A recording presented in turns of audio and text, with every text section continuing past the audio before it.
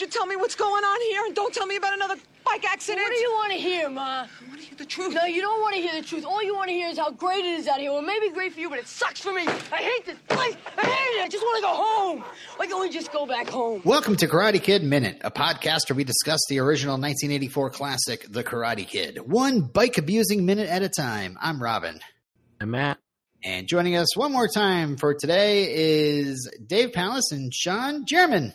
Sean, why didn't you delete your podcast? I really should have been wearing a helmet.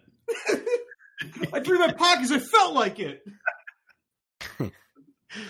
Wait, what? Oh. I gotta get our quotes in. I just want to get that quote. I just love All it. right. Oh, quotes. We do quotes at the end. See, There will be more quotes. Don't worry. Don't worry, man. Our listeners who appreciate structure, this is not the week for it. Yeah, but like this just loops, right? Like he does it again and he does it again. Like it's that's true. Then you're turning this into Groundhog Minute, I suppose. Isn't everything just Groundhog? I thought everything was. He wakes up again. Rise and shine, Cobra Kai's. All right. Well, this is minute 27 of The Karate Kid. It begins with Daniel still falling and ends with Daniel begging his ma, can we just go back home? So, yeah, like I said, we got Daniel tumbling down the hill.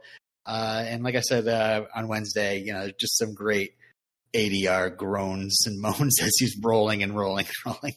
Yeah. And I just noticed that,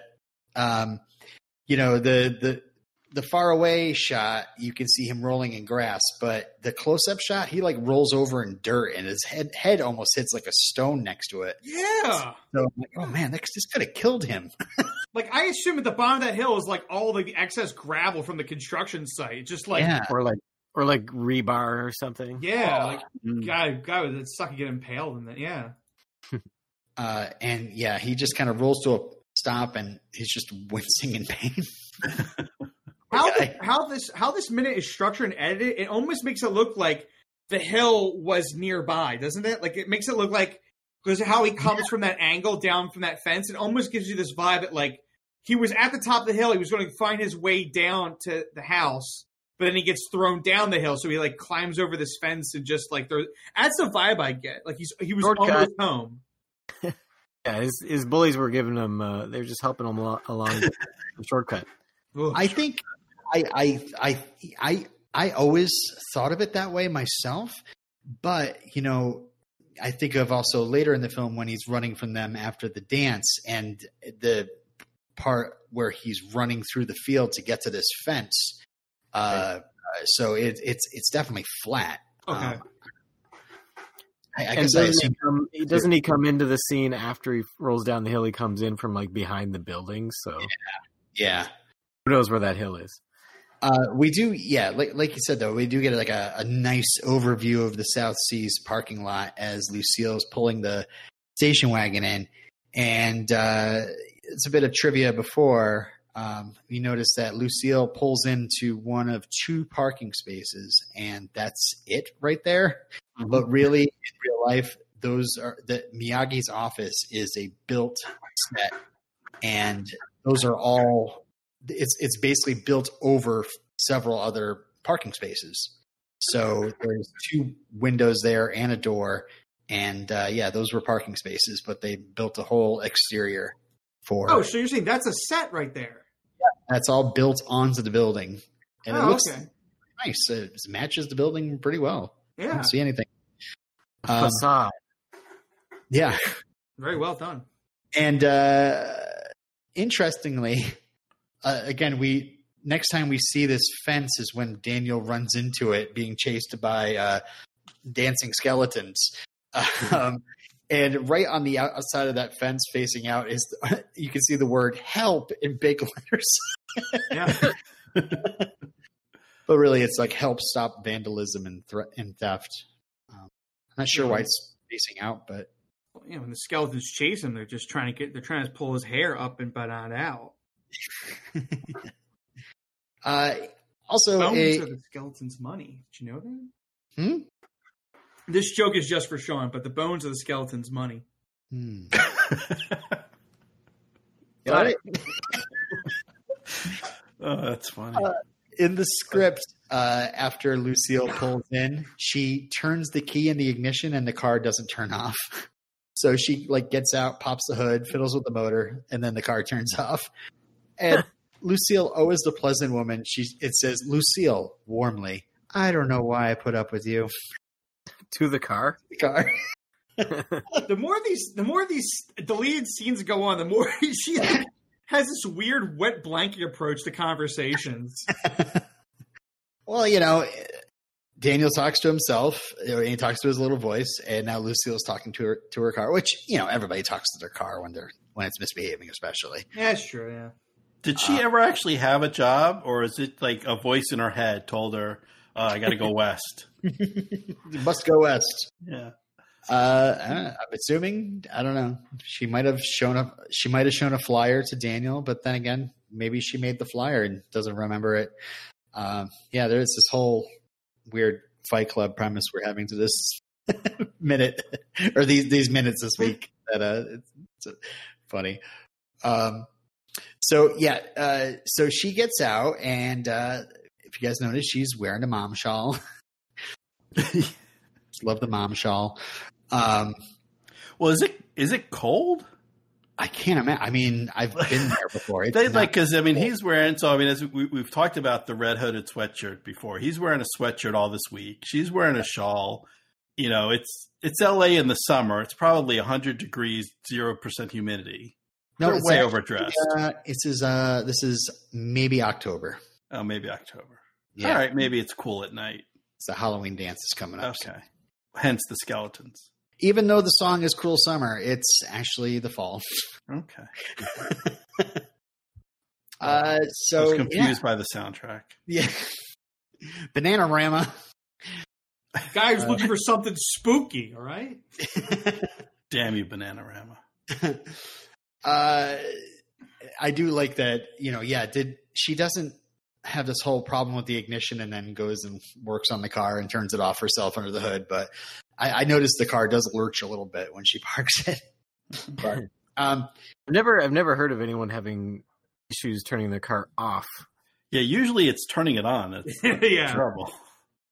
Well, the car's got to be acting pretty fishy if you turn the ignition off and it's like, nope, still running. Sorry, figure it out. I'm a haunted car. I'm sorry, Michael, but I think the car wants to go back to New Jersey. Okay, the car's like, listen, you are pumping gas into me entirely the wrong way. I need to go back to professionals that are handling the situation. I need oil company employees only. Speaking of the car, this is probably like 7 weeks after the fact, but it wasn't because I came up with this, but I got corrected this week for our minutes, minute. Oh, right. About the 4 or 5 or whatever. Yeah. There are several moments in this movie where Lucille and Daniel pop the clutch, and I pointed out that the car has a stick shift behind the wheel, so it looked to me like an automatic. But I was pointed out by, I believe, David Forsyth said that this is actually typical of this brand of car back then, that they had like a stick shift behind the wheel. So I don't know. So you have 3 different things. You have wipers is one, turn signal is another, third is it's a lot of things happening behind the wheel. Yeah. So we see Daniel wheeling the bike, and he's coming in from the other side of the parking lot, and he's saying, "Damn bike! I hate this bike! I hate this freaking bike! Stupid bike!" Yeah, he seems upset about something. He's just crying and throws it against the dumpster, and then he lifts it up and then tosses it into the dumpster. And the bike had nothing to do with what happened. Did he expect it to pick up and drive away really fast or something? It wasn't his fault. It was a Cobra Kai. I don't know. I just feel bad for the bike. Oh yeah.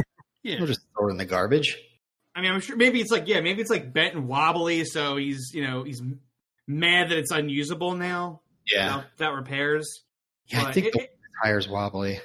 Yeah. But he's mad that like he feels powerless against these guys. Right. And like he didn't, he might have instigated a food fight or something at school, but not this. Right. No, we talked about this. This is some way overblown attempted murder crap. The bike was his like prized possession, and now he's turned on it. Yeah. This is all hope is lost, man. Lucille rushes to her son and asks what's the matter, and I just love this whole like nothing, like I'm having a personal meltdown, and now I got to explain it to you. Come on, like just get out of my face. It's like a typical teenage reaction. Yeah. I mean, we've had this is a real roller coaster of like conversations between like her and him. Within only a few hours. Early in their day, they're having like nice conversations, and he's thinking about how nice Elizabeth's shoe is. And then just that night, she sees him just freaking the heck out.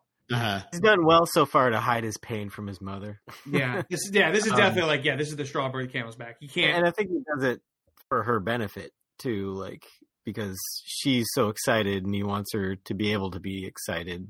He complains, but he doesn't tell her about the big, real issues. Right.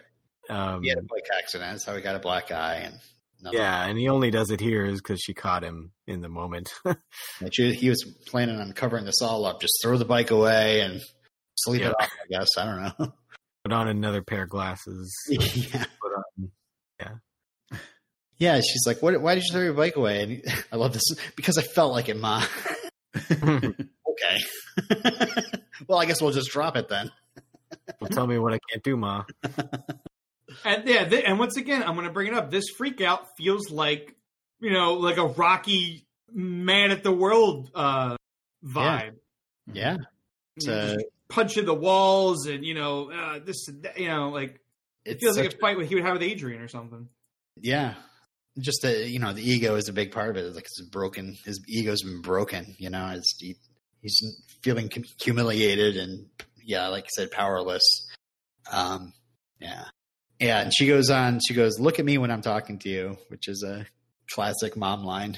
But it echoes earlier in the movie when Daniel's trying to walk out of the house with those big aviators on, and she's like, let me see those baby browns.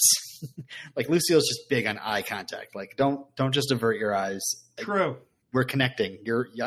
We're all we have in the world, So, and yeah, her reaction when she sees that he's got this big bloody gash, this whole like, oh my God.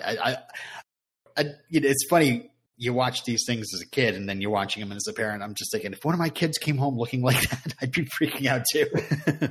He's very believable as a concerned parent. Yeah. Mm-hmm. Actress. Yeah. My question is, does the mother does she ever engage Johnny? I don't think so. Nope. I don't think she ever finds out who exactly is causing him trouble, does she? Lucille kind of drops to the background soon after. This is like probably her last like real big scene. Interesting. And it's soon Miyagi kind of takes over that parental role, and she, she's just working and she drops in every once in a while. But what about that alternate ending you were talking about, where it's like it has Johnny, he's riding his dirt bike across the road, and then like the camera like pans and it's like a dark station wagon following him. You were telling me about, and you see a woman with big hair and cigarettes, and like, it cuts the credits. I was thinking about runs him over like that kid at the beginning of Toxic Avenger.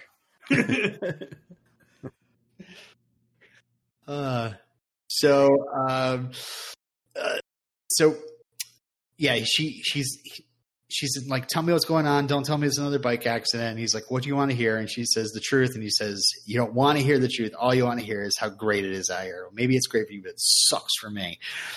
It's just Daniel's just sick and tired of the pep talks. And, but he's not being very fair though, because she doesn't have all the information. She's just like, it's tough. Learn how to be friends with people. It's tough trying to fit into new social circles, but you got it. She has no idea that. I mean, I guess she should have maybe pursued the black eye a little bit more. Like, what actually did happen there?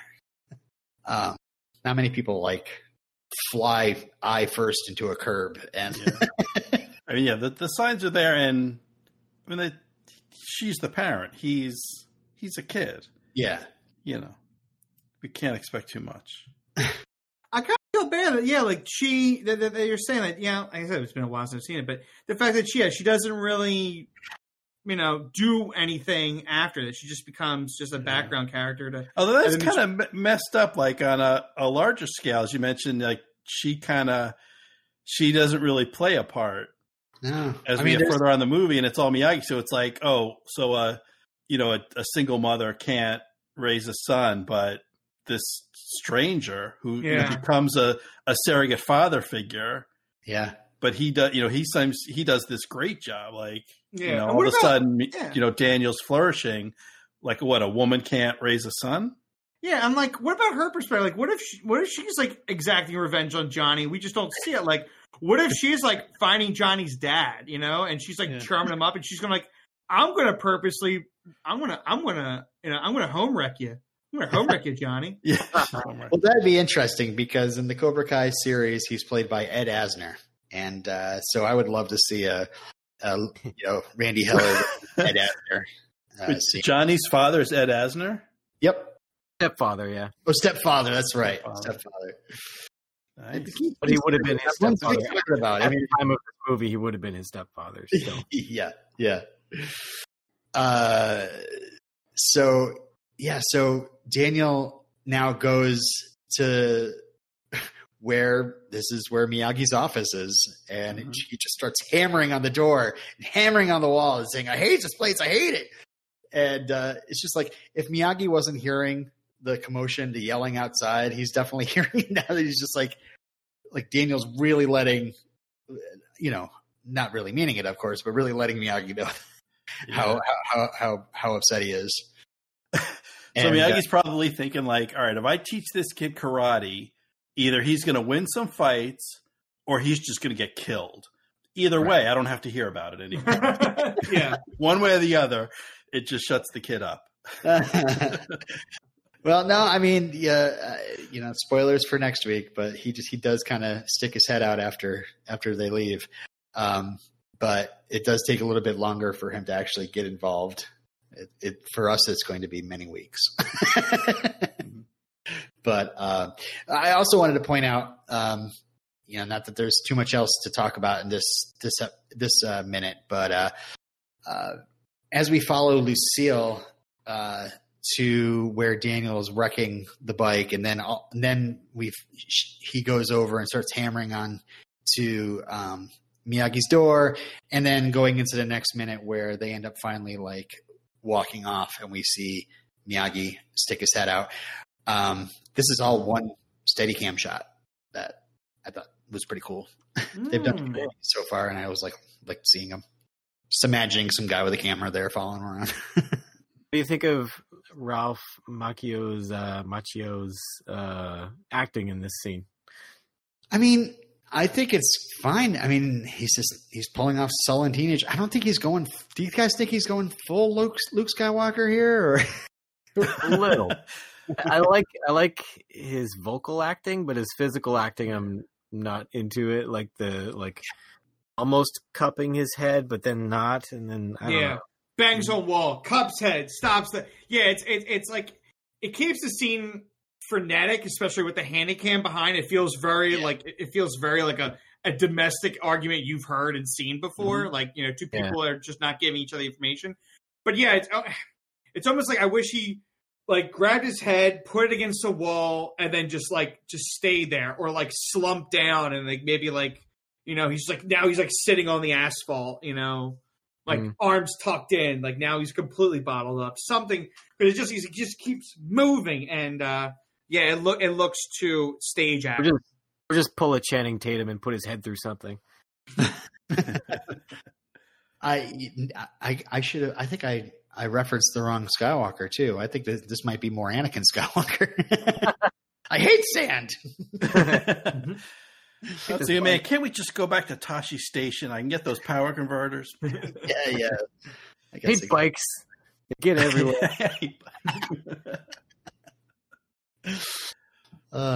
All right. Well, I don't know if you guys have anything else for this minute, but we have our Friday question, which is, what do you got? I mean, unfortunately, we do kind of talk about this a bit during the week, but I mean, maybe there's anything coming up that you have fond memories of. Karate Kid 2, 3, next Karate Kid.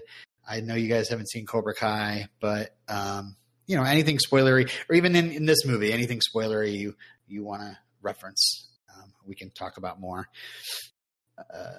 I'm thinking I want to kind of watch it again now as an adult and watch the bonsai trimming scene, because I feel like that's Mr. Miyagi teaching him patience and to like analyze things, where he's like, which is probably as an adult you can really appreciate it, where you're like, it's a way of like stop and analyze and focus on what you're doing and do it right. Whereas a kid, like Daniel probably says, like this is dumb, this is boring and stuff. Where I probably look at it as an adult and be like, no, he's trying to teach this kid like patience and not be hot headed and turn into Johnny. Right. I mean, he when Miyagi's asked about karate, and he says that it's for defense only. And then, like you said, he's teaching him balance. He's not teaching him how to like go after Johnny and beat him up or whatever. But of course, after the whole Halloween scrap, he realizes that they've got to have some sort of talk with Kreese about, keeping the kids away. Since he got involved. tell me, like what Miyagi said about his past, like I can't remember that. How did Mr. Miyagi becoming the repairman at an apartment complex? Yeah, I mean, didn't he? I mean, the stuff that happens in 2, where we find out that he kind of left home over a girl and honor and all that, and then he came and married a girl here in the States, and the veteran. Yeah, and then he went to war, and then he came back, and he got put in internment camps, and then his wife lost his child while he was, right? Yeah, something like that. The more I record these minutes, the more I feel like I need to rewatch these things over and over again. Yeah. Because I think the reason I'm thinking about it is like, for some reason it popped in my head was, I think it came out in 2018. Did you ever see The Foreigner with Jackie Chan? No, but I've wanted to. It's really good. It's I don't want to say it's like Taken, but I would actually put it closer to John Wick. But it's like, Jackie Chan, he plays an old man, like he's living in England with like his daughter, and she dies from like an Irish car bomb. And it's pretty much like the first part is him trying to get like and it's like, and I don't know all the Irish and English politics, but we know like the IRA, and that's a big deal over there. And so it's like him trying to get like justice and like not, stopping this terrorism. And then it's kind of like they, these guys, these like terrorist guys realize that like, this guy was like he was like, he was like trained back in like during the Cold War by America to like do like behind enemy line stuff and like Cambodia and like, it's like they mess with like the wrong guy.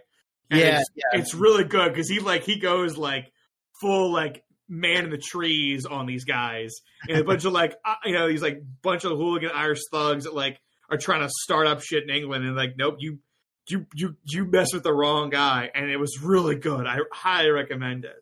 Yeah, and really like Miyagi like learned karate from his family, that passed down. So it wasn't like he got trained in the military and that's why he's so good. It's I think he just served in the military and got like a Medal of Honor, I think, and we'll be talking about those during those minutes. But yeah, love this character. I can't wait till we get to talk more about Miyagi. Yeah, no, it's a shame we don't have him. It's just weird. It's like, how you have this this parent figure that we watch in these minutes, and then we just dump her and replace her with Miyagi. And then he becomes like the parent for the rest of the film. And it's a shame, like, if you're saying that, like, I'm sure she's got to be in the karate tournament scenes somewhere, right? Like, she's like, she shows up. Okay, good. Because it'd be like drive Daniel on his date with Allie. Oh yeah, there's that too. Yeah, there's that bit of humiliation as well.